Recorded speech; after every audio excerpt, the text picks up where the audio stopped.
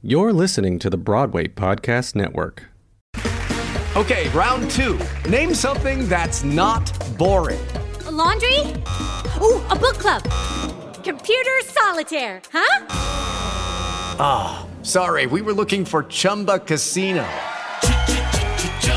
That's right, ChumbaCasino.com has over 100 casino-style games. Join today and play for free for your chance to redeem some serious prizes. ChumbaCasino.com. No purchase necessary. Void where prohibited by law. 18 plus. Terms and conditions apply. See website for details. Lucky Land Casino, asking people, what's the weirdest place you've gotten lucky? Lucky? In line at the deli, I guess? Aha, in my dentist's office. More than once, actually. Do I have to say? Yes, you do. In the car before my kids' PTA meeting. Really? Yes. Excuse me, what's the weirdest place you've gotten lucky? I never win and tell. Well, there you have it. You can get lucky anywhere, playing at LuckyLandSlots.com. Play for free right now. Are you feeling lucky? No purchase necessary. Void where prohibited by law. 18 plus. Terms and conditions apply. See website for details.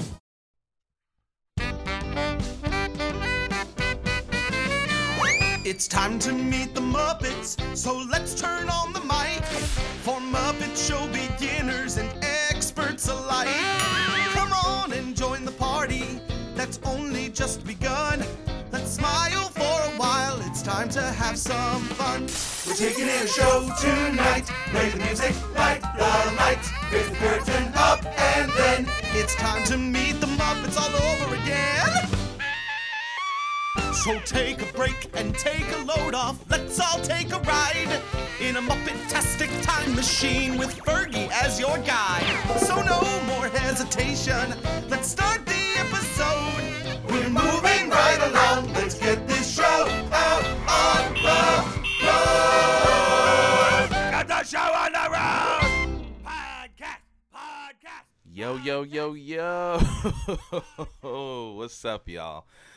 Woo! It's been a minute, huh? Yeah, it's been a minute. Please forgive my absence. Things have gotten a little hectic, and so I kind of had to put the podcast on pause just for a little bit. But I am back. We are back. This is It's Time to Meet the Muppets with your host, Fergie L. Philippe, where we recap and deep dive through the Muppet Show in as close to chronological order as possible. Today we're going to be talking about star of stage and screen, Mr. Joel Grey, mostly known for his Oscar and Tony and Grammy award-winning performance as the MC in the Kander and Em musical and its film, Cabaret. Joel Grey has a decorated career and is a legend in the entertainment field, but specifically the Broadway field. He's also played Amos in Chicago, Moonface Martin in Anything Goes, and of course originated the role of the Wizard in Wicked. But before we jump into a little bit of Joel Grey, we are going to do a little bit of Muppet history. I tried to, I actually just right now, just 5 seconds ago when I said Muppet history like that, I tried to see if I could start a new thing, and I did not like it, so we're not going to do that. This Muppet history. Welcome to Muppet history. Today, I actually really wanted to talk about Jerry Nelson. Jerry Nelson was one of the original core Muppet performers. And, I should actually explain that a little bit. So, whenever I talk about the original core Muppet performers, there are 6 or 7 men, that many think about when talking about the original Muppet performers. And that includes Jim Henson, Frank Oz, Jerry Nelson, Richard Hunt, Steve Whitmire, and Dave Goelz. I believe that is 6. And obviously, they are not the only ones. Of course, there is Fran Brill. Of course, there is Louise Gold and Catherine Mullen. And, oh my God, who else is there? There's Martin P. Robinson. There's Kevin Clash. There's all these different, people who have gone through history. There's Pam Arciero. There is Camille Bernard. There are all these different Muppet performers who have come through, but whenever discussing, the Muppet Show characters, these 6 men are really talked about the most, because they kind of really led the charge on the majority of these characters that we know and love from the Muppet Show. And Jerry Nelson is one of my favorites of that group, and he was somebody that and still is somebody that I draw a lot of deep personal inspiration from. I'll just jump in. Jerry Nelson was born in 1934 in Tulsa, Oklahoma. Jerry Nelson was interested in puppetry when he was pretty young, actually. But he was mostly interested in marionettes. Even owned a couple while he was growing up. As he got older and kind of moved more into kind of performer role, he ended up actually working for Bill Baird, who was a legendary marionettist. You can actually hear about this kind of experience of working with Bill Baird and his audition process on Matt Vogel's podcast, Below the Frame. He was working with Bill Baird and his legendary puppet company. And, you know, around the 60s, he actually started working on and off with Jim Henson. And it was while he was still working for Bill. And Bill was actually very gracious about letting Jerry go work for Jim because he really enjoyed Jim's work. So then in the 70s, Jerry joined Henson Associates full-time and began performing for Sesame Street. He would also actually end up taking over the duties of right-handing for Rolf while they were performing on the Jimmy Dean Show. That's because of a whole thing because Frank was drafted and then he failed the physical and anyway. But even when Frank came back, Jerry was still performing right-hand for Rolf. And then after that, you know, Jerry was going on to play roles like Featherstone and Robin in Hey Cinderella and The Frog Prince, Thog in The Great Santa Claus Switch, T.R., Caleb Stiles in The Muppet Musicians of Bremen. And when Henson was hired for the first season of Saturday Night Live to do Land of Gorge, Nelson performed the role of Scred. And you know, I've talked about Land of Gorge before as being one of those moments and kind of one of those shows where there was a lot of unsureness and perhaps not the most positivity associated with Land of Gorge and Saturday Night Live's collaboration. But, you know, one of the most iconic moments in Henson history and from that first season is actually Lily Tomlin and Scred singing I Got You Babe. And I'll actually provide a link to that in the show notes because it actually is really, really sweet. After that, Nelson kind of went on to performing, you know, bigger and more pronounced roles, like the titular role in Emmett Otter's Jug Band Christmas. He, funny enough, wasn't a part of the first season of Sesame Street, but he joined the second season, and he stayed with the show for over 40 years. Jerry's repertoire of characters included Count Von Count, Harry Monster, Sherlock Hemlock, Little Jerry, Amazing Mumford, Mr. Johnson, or Fat Blue, all those sketches with Fat Blue and Grover that Jerry Nelson plays the Fat Blue character.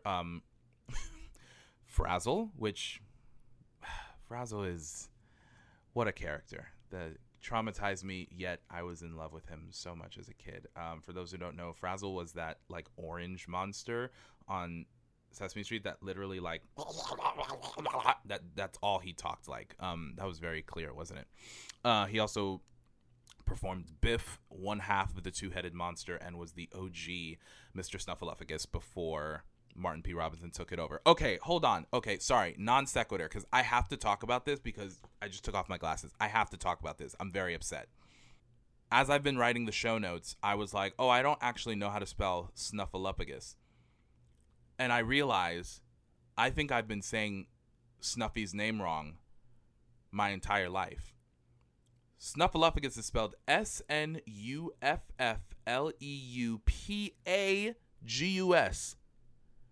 Pagus. Not Phagus. Pagus, which means technically the pronunciation is Mr. Snuffleupagus, not Mr. Snuffleupagus.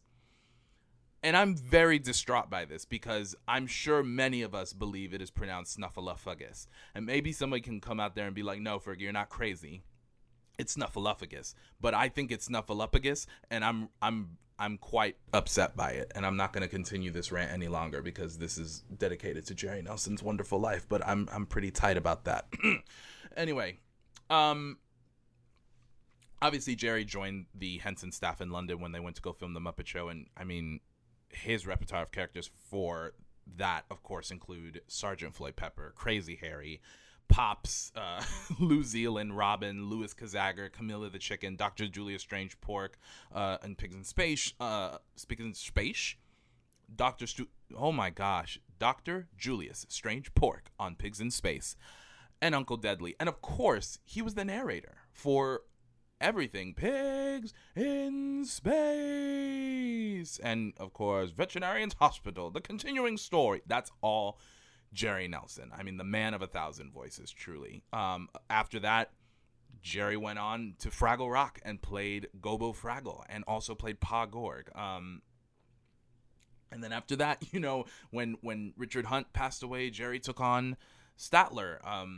And all of that to say that, you know, Jerry's capacity and ability to take on all of these different characters, all of these characters I just said that have such distinct and unique sensibilities about them that they do not feel alike in any way, is such a testament to who Jerry was and his talent and his ability and how much mileage he was able to get out of all of these different characters. It's really something wonderful and something that many puppeteers study frequently, especially when it comes to character building specifically. So towards the mid-2000s, Jerry started struggling with some health issues that eventually prohibited him from performing physically, but he continued to voice his characters practically until he died. And the way that this would work, this specifically happened a lot with Matt Vogel, who ended up taking over a lot of his characters. But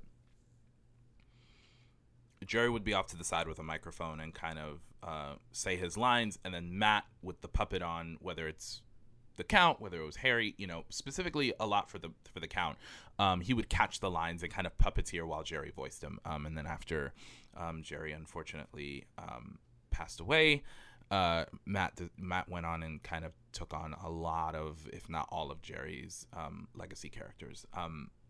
So on August 23rd, 2012, Jerry Nelson died of complications of chronic obstructive pulmonary disease. And he also struggled with some cancer. But, you know, Jerry's legacy is not just one of like a magnitude of talent, you know, that can't be matched, which is true, but it's of a soulful and stirring musician, an actor, a human, and it's rare that we hear from Muppet performers who knew Jerry well, who don't speak with a fondness that's laced with a heaviness of grief. It's so clear that there was such a deep well, and there still is a deep well of affection and love, and just still mourning over his loss and over who Jerry was. I mean, every performer has a beautiful story about either what Jerry gave them, whether it was emotionally or physically or, you know, in presence, in performance. And I think that his effect on the Muppet legacy is studied today by all puppeteers and Muppet, you know, connoisseurs alike.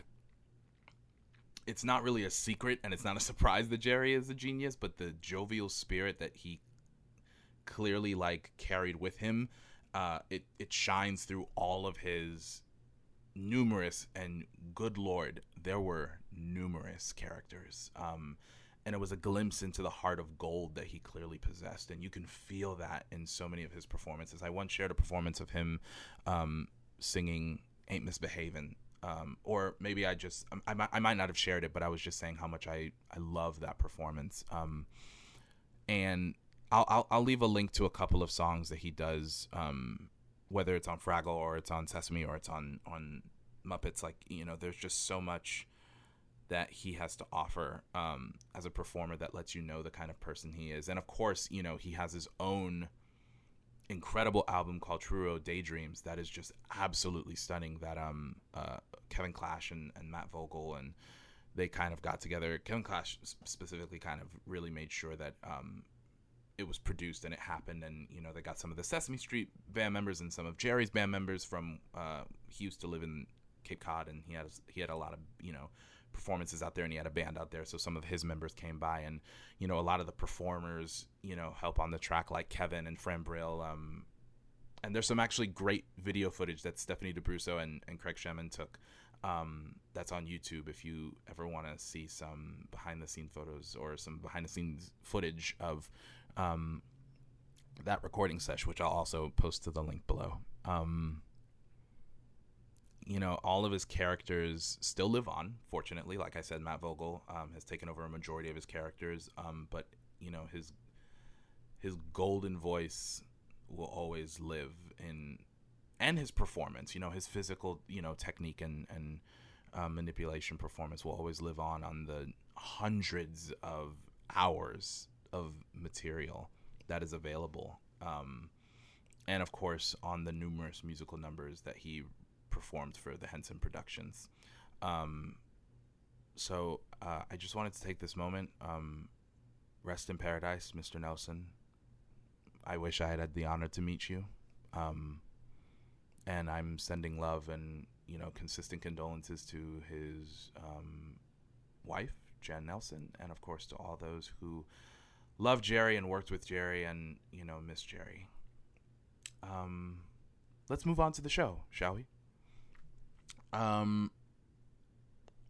So as we jump into the opening, we actually have a little bit of a change. So just a reminder, this was the third episode to be filmed, Joel Grey, and remember that the first two episodes were Juliet Prowse and Connie Stevens, right? They filmed those two episodes in the beginning of the year, January, right? During their break of Saturday Night Live. They went back to New York, took a break, workshopped, looked through the episodes that they just filmed, you know, looked at the footage, kind of, reworked a bunch of stuff, came back to London in May to film the rest of the season. So there are a few changes in the episode that we kind of see, the biggest one being in the opening, after that section of Kermit going, to introduce our guest star, that's what I'm here to do, so it really makes me happy to introduce to you Mr. Joel Grey. We see a preview of the show itself, as opposed to before, where it's kind of just, well, that's not true, because in Connie Stevens, it's the end of the number, but in Juliet Prowse, it's kind of just a moment that she has with the Muppet characters, and in some of the cases, you know, it's just, you know, the guest star having like a moment with the Muppet characters, but it kind of goes back and forth between either that or an actual section from the show. But this one's a little bit different because the theme music cuts out and we hear the two big numbers in the show, which is Razzle Dazzle, the last number, and Willkommen, which is his kind of opening number. It's not the opening number of the show, but it's his opening number. And as soon as that section is over, Kermit comes back out and says, our show tonight will feature some stuff that looks like this. And then it is a small preview of the opening number of the show, Comedy Tonight. No other episode ended up doing this. And again, you know, just consistently, I'm going to be saying this a lot, especially for this first season. It's all about them trying new things, seeing what might flow, what might work, what might not work. And it's, again, you know, especially because these first few episodes, I think this is episode 5, you know, we've been really looking at these episodes kind of out of order. And so there's a consistency of non-consistency. You know what I'm saying? There's just a lot of not really getting a solid feel for what the show is going to be in this first season. Because even when we get into the second season, then we're going to have to address the new opening and the character, you know, the new character designs and all of these different things. And so, it's just one of those things that it keeps getting exciting to see the new things that they tried. Also, this is the only episode to include Jane Henson, Jim Henson's wife, on the performer billing. She had enjoyed performing up until they were like, you got to do until they had to do voices for the characters, and she did not like that. But yeah, this is the only episode that Jane Henson is like technically listed as a performer. Also, even though we just had a whole thing about Jerry, even though we had a whole thing about Jerry is not in this episode. He doesn't come in for the first 4 episodes that they recorded. Maybe it's the first 6 episodes. And so, so, you know, still early on in terms of kind of everything. Like it's not changing. I don't know why I'm trying to make it sound like this whole big thing. There's trying new crap all the time, and some of it works and some of it doesn't. Moving on to the opening number. The opening number is Comedy Tonight, which is a song by Stephen Sondheim, brilliant, prolific musical theater writer, who wrote this song for a musical called A Funny Thing Happened on the Way to the Forum. This number has so much chaotic energy that gives me a lot of anxiety, honestly. I cannot say that I enjoy this number. However, there are some really interesting things about the kind of culture of Muppet zaniness, and I think some of like the origins of that here. I mean, you can take it as far back as the Wilkins and Womkins coffee commercials, you know, as far as like the zaniness and the insanity, but there's something really interesting about this number. The Muppet Mania as we know it today, or how it kind of became popularized on the show, isn't really solidified in this number. This is a little bit more robust. It's a little bit darker.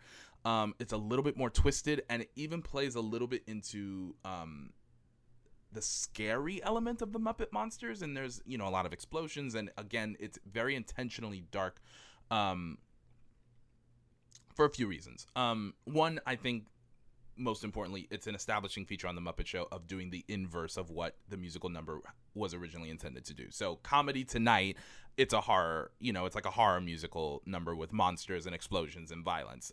That is a very typical thing that happens on the Muppet Show. Another one that I'm thinking of is like later, I think in season 5, they they try to do another show from Kiss Me Kate. And the whole idea is that New Zealand, Link Hogthrob, Gonzo, Rizzo, I think Fozzie are trying to put up a musical number, and Beauregard and Beaker are back there trying to, you know, deal with the curtains, and they keep messing up the number. Like, they keep ruining it. And so all these curtains come down, set pieces fall, and all this stuff. And so it's this idea of like, okay, just another regular show, but nothing is going right, and there's nothing regular about it. So again, this idea of inverse is very consistent on the Muppet Show, and it's a very, you know, kind of common ground that they head to for a lot of their comedic bits. So I think that's definitely part of what's feeding into the energy that's happening in this opening number. Number 2, the Muppet monsters play very interestingly in the function of the show and within the Muppet troupe in general. Over the years, the Muppet monsters kind of smooth out, but the first few years, and, you know, on the Ed Sullivan special and Ed Sullivan days in general, we really see these like kind of gruff and tough and really ugly monsters. You know, even in the early days of like Sesame Street, the monsters were similar, and they were kind of, you know, scary. And even in some cases, again, Frazzle, something wrong with I love Frazzle, but I don't dig him. You know what I'm saying? You know when you like love somebody but you don't like them? That's exactly what I feel about Frazzle. I love Frazzle, but I don't like you, Frazzle, at all. And slowly with Sesame Street, obviously it's been taken in a very different direction with the way that we see like Rosita and Elmo and Zoe and Grover and Cookie Monster. They're very different from the way that some of the monsters were originally interpreted. But when I think about the monsters in the Muppets, well, I think they end up softening too. I think there is an element of them trying to still maintain the kind of gruff and tough nature about them. I think on Sesame Street, the reality that the monsters could hurt you or could scare you or could be a threat to you is immediately neutralized, and that's not something that you have to worry about. On the Muppets, that's not necessarily the case. You look at somebody like the Luncheon Monster or the Beautiful Day Monster, or, you know, even Thog, even though Thog is a sweetheart, or not Thog, Sweetums. You look at these characters, and there has to be an element of, I don't know if they're gonna do something to me, in order for the jokes associated with those Muppets to work. And so I think this is kind of an era where we're seeing kind of the formulation of that and seeing how those monsters, and again, you know, I always preface this in all of my episodes, like, I could be overthinking all of this, but this is what goes on in my brain when I watch the Muppet Show. But I think that's kind of where the origins of some of these some of the functionality of how the monsters work within the Muppet world come from. I think it starts with sort of numbers like these and kind of being like, okay, maybe that was too far. Maybe it was too rough and gruff. Maybe we need to kind of, slow it down, or maybe we need to soften it a bit, or, we need to take it in another direction. Another thing about this number that I really have found more interesting than a lot of the other episodes I've been watching is the technique is not as strong as we come to see it later on. We talked a little bit about the Muppet technique. And specifically, if we're looking at the lip sync, if you look at the first season of The Muppet Show, or even the first season of Sesame Street, and then you compare it to Muppets Take Manhattan or the Jim Henson Hour, Muppet Family Christmas, some of their later specials, the technique is very different, and it's clear that after 20 years of working with puppets, they got better, obviously, but there is something very interesting about how necessarily that technique shifts. Obviously, Jim and Frank are kind of the most solid in terms of their technique because they've been working on it the longest, I would imagine. And Richard Hunt really has some strong technique behind that too. And by that point, if we're in 76, I think Richard joined the company in 70, 71, maybe even earlier than that. And so he's been doing it for, I would say less than 10 years, but, encroaching on about 10 years. Even so, Richard has some of the strongest technique of all the Muppet performers when it comes to lip sync. And it's really interesting to watch that. And again, it's just one of those fun things to watch and to kind of see like later episodes, because I've been going back and forth between season 1 for the show and then season 5 just because I haven't watched a lot of it, and seeing the growth that occurs is obviously very exciting. And then again, a non sequitur, seeing how technique has transitioned over decades. We're looking at the technique of the 70s right now, but a brand new show just came out, which everybody should see. If you are not seeing the show, you have to see it. Donkey Hody on PBS. It is from Fred Rogers Productions, based on the character Donkey Hody. That's DonkeyHodie. Obviously a play on words of Don Quixote. The show is fantastic. It's so fun. It's so cute. It's so pure. I'm loving watching this show. But what is astonishing to me, especially having been, wrapped up in the world of Muppets right now for the podcast, the technique on Don Quixote is so intensely proficient and so intensely good. The lip sync technique, the arm rod work, the camera work is just so solid. It freaks me out a bit in a good way. Like it's obviously incredible technique. We've, gotten this far and have been puppeteers in general, especially those who are working on the shows, have been working for so long. It's like, of course it's gonna get impressive to a point, but it is really like kind of freaky to look at how it looks now and looking at it back from the 70s when it's a little bit more robust and a little bit more kind of sloppy, but not in a way that is like unprofessional or not good, just in a way that it's a little bit more raw. That's the word I'm looking for. And it's just interesting. It's so fascinating to observe and to see like the connections between a lot of the stuff that you see in these origins of, Henson and Frank Oz and Nelson and, Richard, and seeing what they have going on right now and seeing how it informs the work that's happening today. Maybe the lip sync technique or the arm rod work isn't as, succinct and it's not as specific as it is now, but the emphasis of character, how you're moving your heads, how you are getting emotion out of a character based on movement,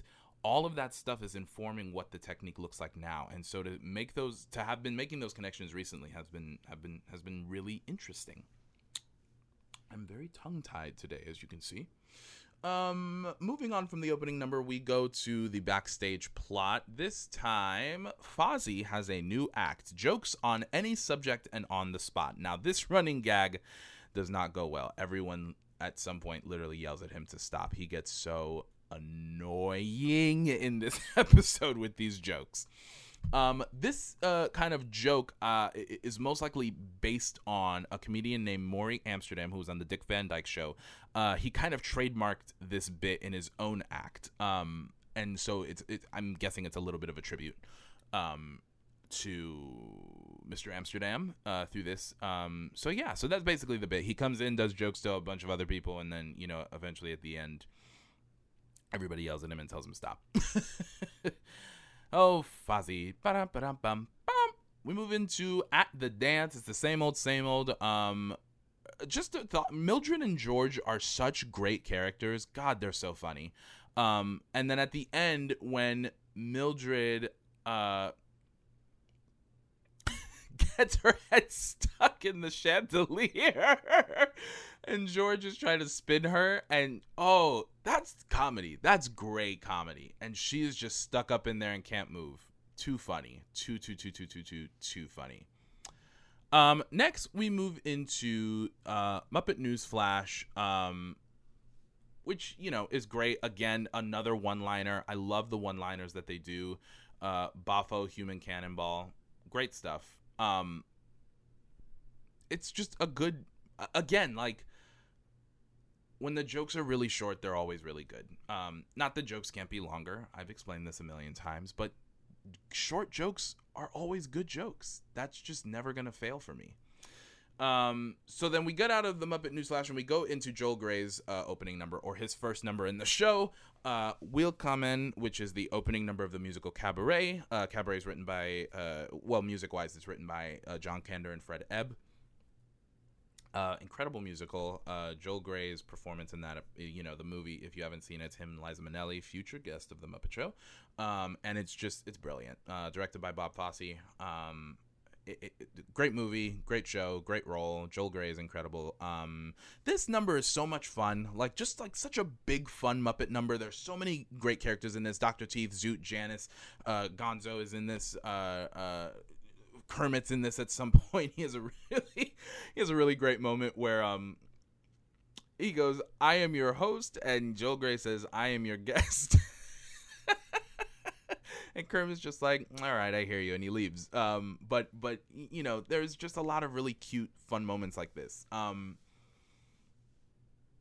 Funny enough, maybe you're listening to this because you know me from the Muppet world, or maybe you know me from the Broadway world, but this was my introduction to Joel Grey. And there's actually quite a number of Broadway legends who kind of come through the Muppet Show that I was exposed to because of it. Leslie Uggams, Pearl Bailey, Liza Minnelli, Bernadette Peters, a lot of these guys, not so much Bernadette Peters, but definitely Leslie Uggams, Pearl Bailey, and Joel Grey and Ben Vereen. I discovered them through the Muppet Show, and so it's really funny for me because when I would see them or hear about them from Broadway people, I was always relating to them through the Muppets as opposed to the other way around, which is what I think most people do. So yeah, it's really funny to kind of rewatch this episode, thinking about the first time I saw this episode and not knowing any idea about who Joel Grey is, and now after all this time watching it again, not only knowing who Joel Grey is, but the impact he's had on the Broadway community, knowing the history behind many of the shows that he's been a part of, and all of these different things. It's really wonderful. I had the same thought when I went to go see a play before the pandemic happened called The Minutes by Tracy Letts, which was a phenomenal play. And Austin Pendleton was in it. Austin Pendleton, for those who don't know, is a brilliant actor who's done a lot of work with Steppenwolf Theater in Chicago, but he also plays Max in the Muppet movie, Doc Hopper's kind of assistant / driver. And I know Austin Pendleton from that.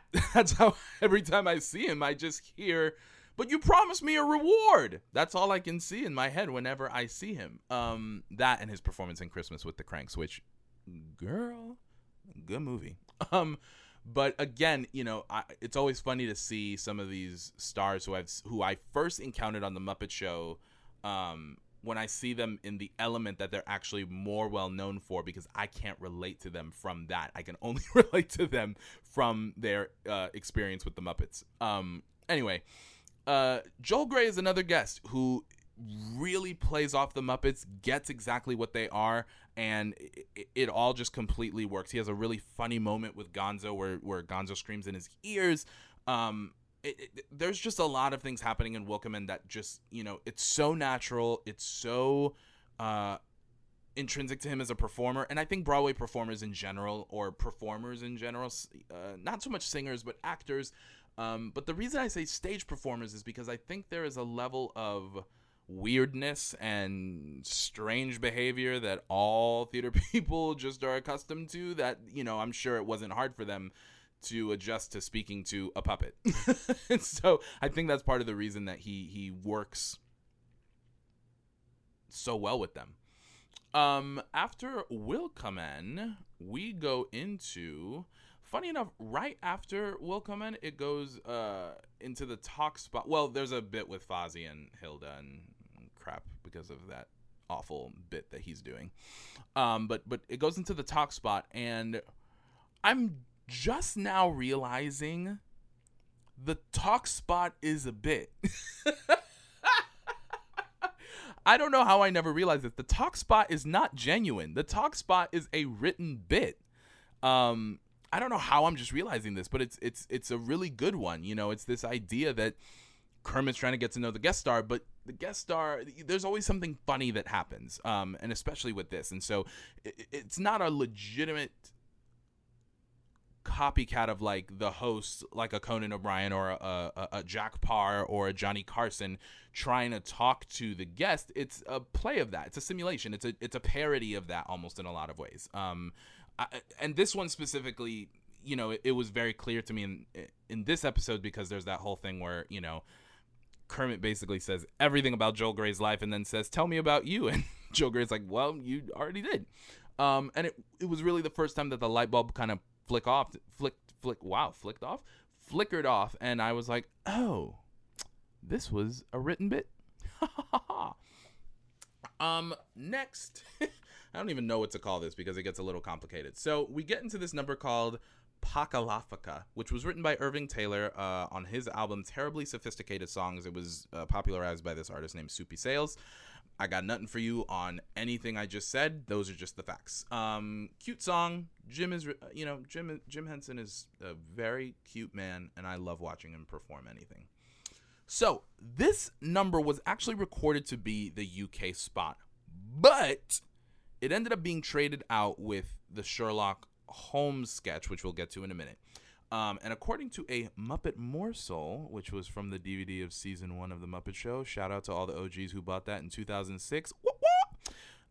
It's because they had decided that the episode was short on songs, that the Sherlock skit becomes the UK spot. So UK spots were almost strictly musical numbers. So the fact that they kind of switched it out with a comedy sketch is just very interesting to me. Next we go into Wayne and Wanda. I'm sorry. It's not really funny to anyone else but me. God, it's so good. I was at Disney World recently, and I obviously went to go see Muppet Vision 3D, and I mean, one of my favorite Muppet jokes of all time is when Sam is like, "Please do not take off your glasses or you have the potential to trip or fall." And Gonzo is coming in, showing what can happen if you wear the glasses. And he's like, "What are you doing?" And Gonzo's like, "Well, I'm showing them how you can trip if you wear your glasses." He goes, "Will you stop this foolishness?" And then Gonzo says, "What kind of foolishness would you like to see?"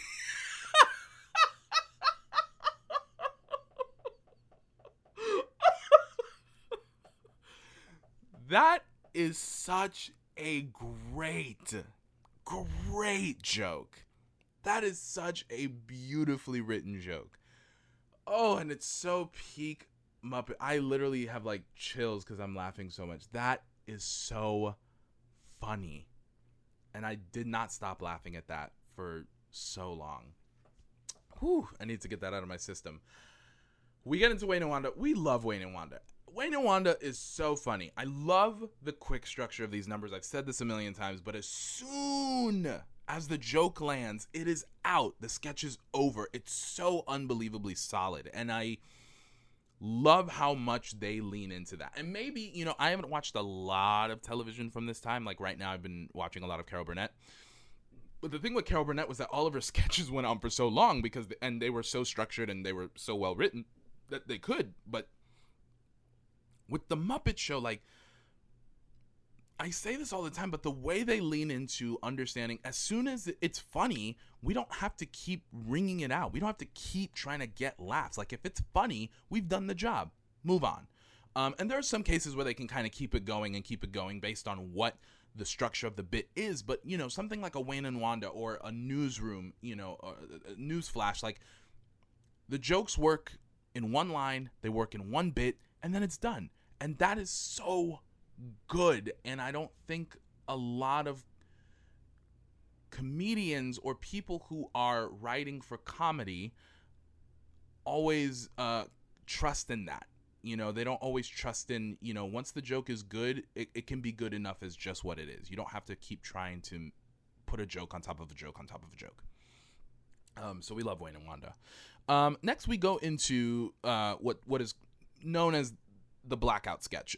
So a blackout, little history lesson for y'all. A blackout is actually a kind of form of sketch that's used in comedy. These sketches are really short. They would be buttoned with a blackout at the end, or if you're doing it, this is if it was on stage, but if it's on TV, it kind of cuts straight to a commercial break. And the TV show Laugh-In, an old kind of sketch comedy TV show, really solidified this form for television. And a few of them, you know, happen in the first season, but they kind of die out a bit. You know, there's one with the Juliette Prowse episode where she's wearing the scarf and it turns into a monster, and then it kind of ends. Going back to this idea that the Muppet Show is really leaning into kind of the music hall vaudeville style, this really plays into that, and it really leans into the style. And again, it kind of dies out, but I really like that they try to do this. And again, this is another one where a piece of costume turns into something and leaves.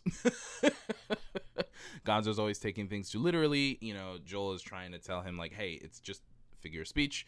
And then, you know, blah, blah, blah. He says,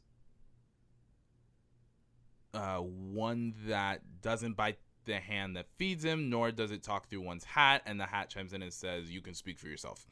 And then that's the end of the joke. Funny joke, one bit, out.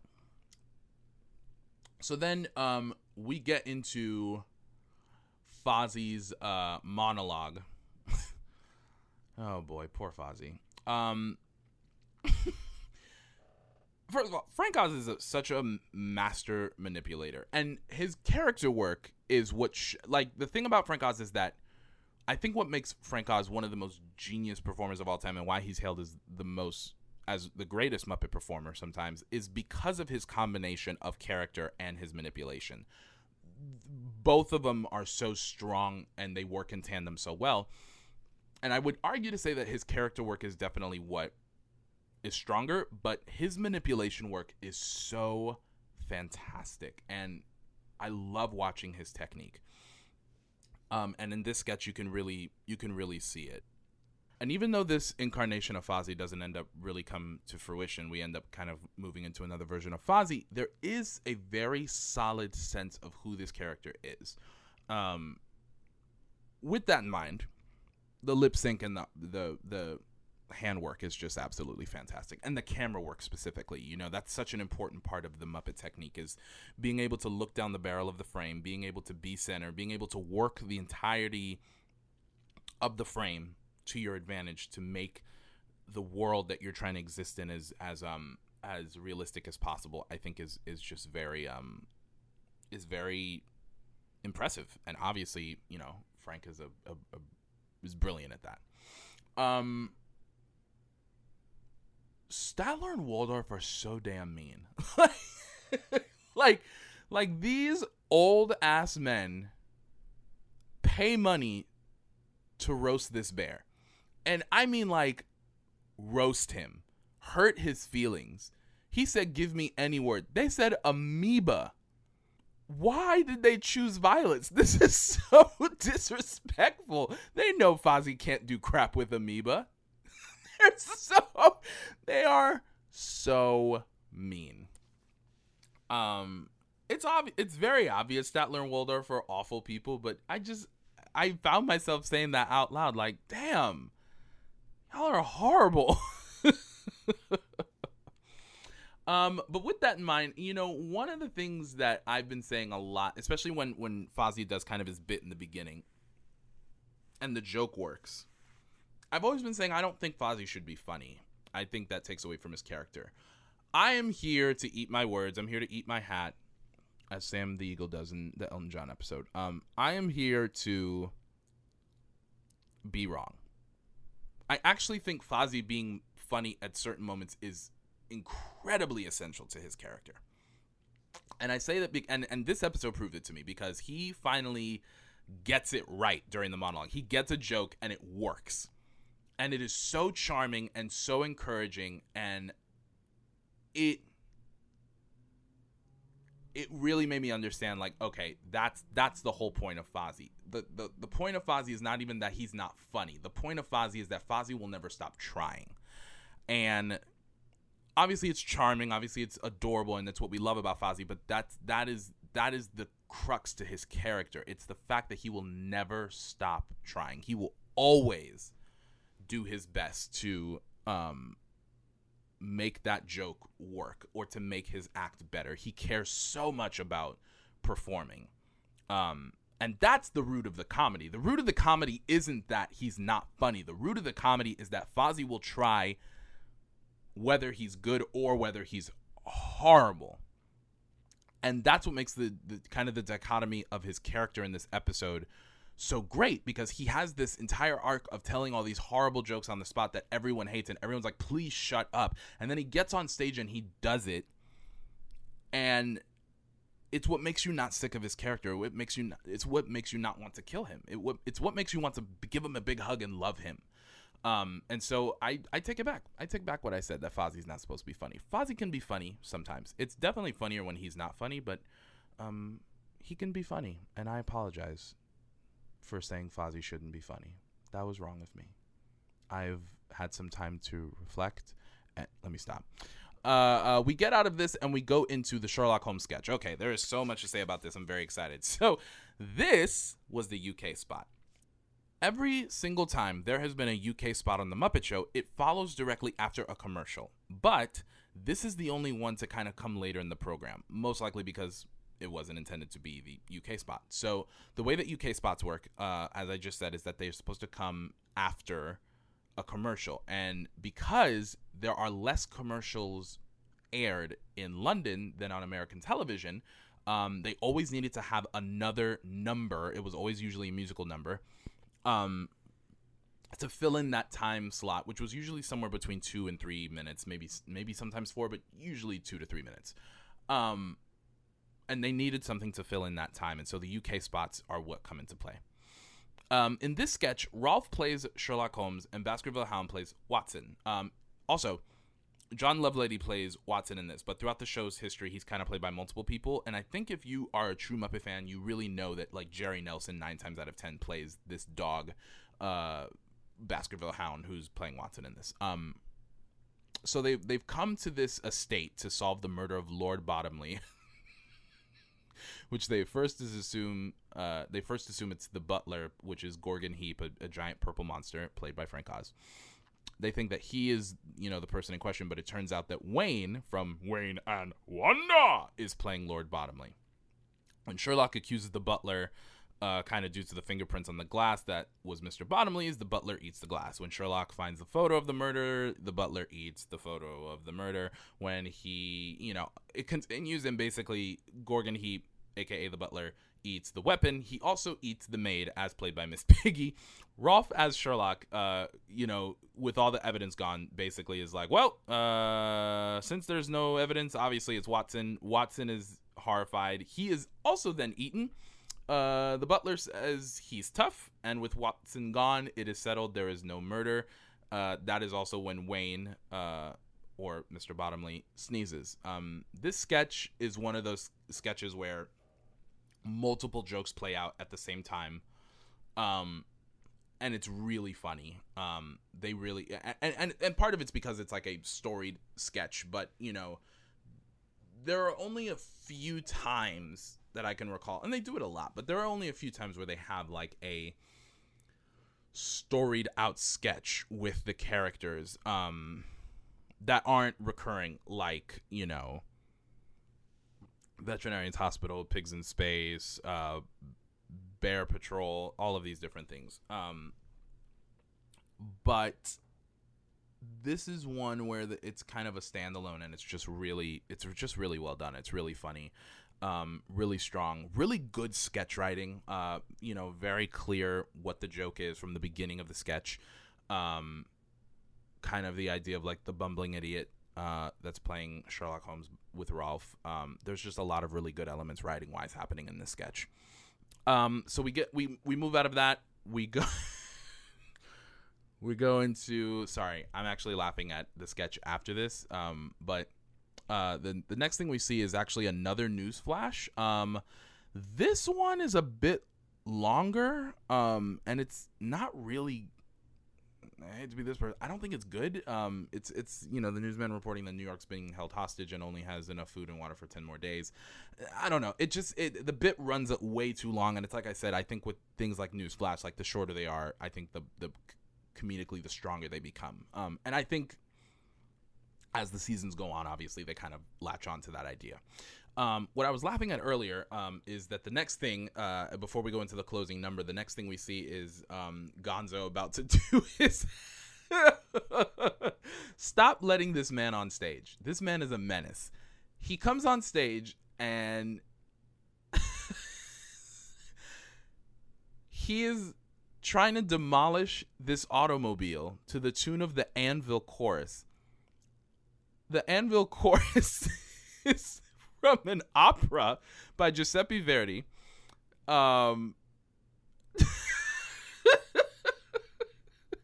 It's just so stupid.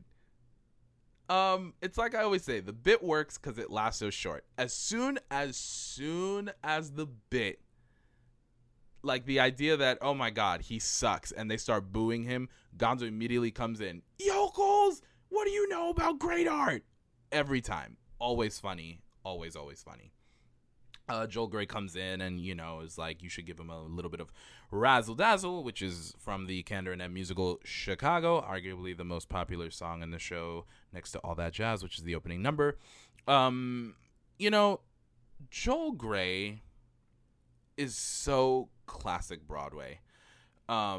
Just like nostalgic and pure escapism, like what this like very classic like show business. I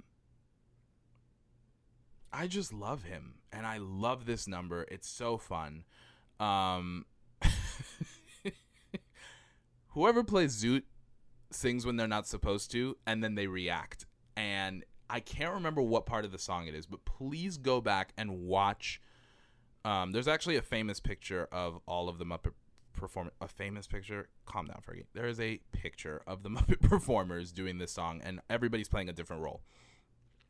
But whoever is playing Zoot sings at a part when they're not supposed to, and you can see Zoot like react like, oh shoot, I wasn't supposed to sing. And I don't know if that was on purpose or an accident. Either way, it's hilarious, and I hope it was a mistake. And I love, because there is a lot of, you know, you get to see some of the mistakes that happen, and I love that.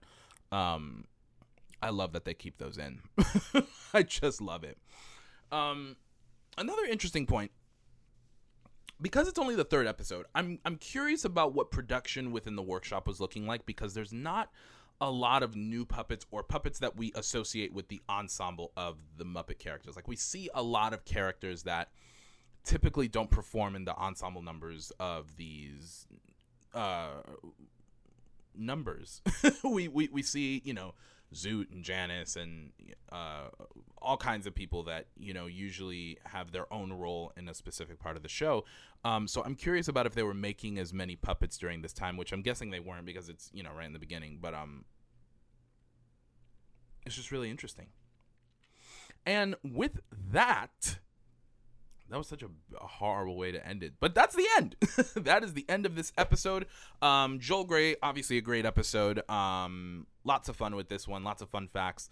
Some great moments. And then next week, we got Ruth Buzzy. Can't wait to get into the infamous Around the Corner of Sesame Street actress who has got a great episode. I'm very excited to get into that next week. That's going to be a lot of fun. As always, if you want some more Muppetational fun, head over to Muppet Wiki, Tough Pigs, which is now combined with Muppet Mindset, Muppet History on Twitter and on Instagram. And now Muppet History has their own podcast. Make sure you go listen to Muppet History, the podcast. If you want more podcasts just specifically about puppets, Below the Frame by Matt Vogel, Under the Puppet by Grant Pachoco, Getting Felt Up with Disney Dan Becker and Nate Beagle, and of course Puppeteers, which I actually just appeared on. Go ahead and head over to Puppeteers with Adam Krutinger and Cam Garrity and listen to my episode. We had a lot of fun kind of talking about my path to doing this podcast and to puppetry and Hamilton and all kinds of stuff. And so head over there and listen to that great episode and all their great episodes. Also, if you want some more pop culture, Disney, theme park stuff, head over to the DJ Bob Show and on YouTube, look up Defunctland, Yesterworld, Theme Park History, and of course Disney Dan, aka Dan Becker from Getting Felt Up. If you want to follow me, hit up my Twitter, my Instagram, and my TikTok, all at Fergsters95. That is F as in Frank, ERGS as in Susie, TERS95. Again, that's FERGSTERS95. And if you want more info on the podcast and on all the other podcasts at the Broadway Podcast Network, which we are proudly a part of, please go to bpn.fm. And to get to my podcast specifically, go to bpn.fm/Muppets. And of course, follow along our Instagram page at Meet the Muppets Pod, all lowercase, MEETTHEMUPPETS POD. This has been It's Time to Meet the Muppets. I'm your host, Fergie L. Philippe. I will see you all next week. Bye-bye! We're moving right along. Let's get this show Got the show on the road. Podcast.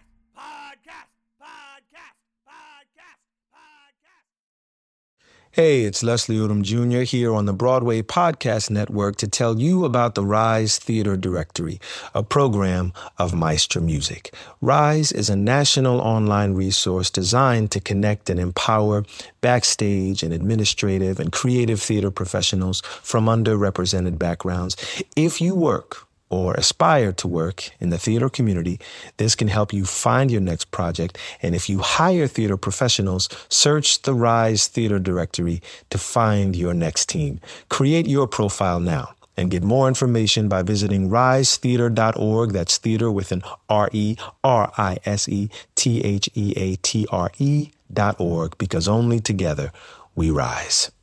It's time for today's Lucky Land horoscope with Victoria Cash. Life's gotten mundane, so shake up the daily routine and be adventurous with a trip to Lucky Land. You know what they say, your chance to win starts with a spin. So go to LuckyLandSlots.com to play over 100 social casino-style games for free for your chance to redeem some serious prizes. Get lucky today at LuckyLandSlots.com. Available to players in the U.S., excluding Washington and Michigan. No purchase necessary. VGW Group. Void where prohibited by law. 18+. Terms and conditions apply.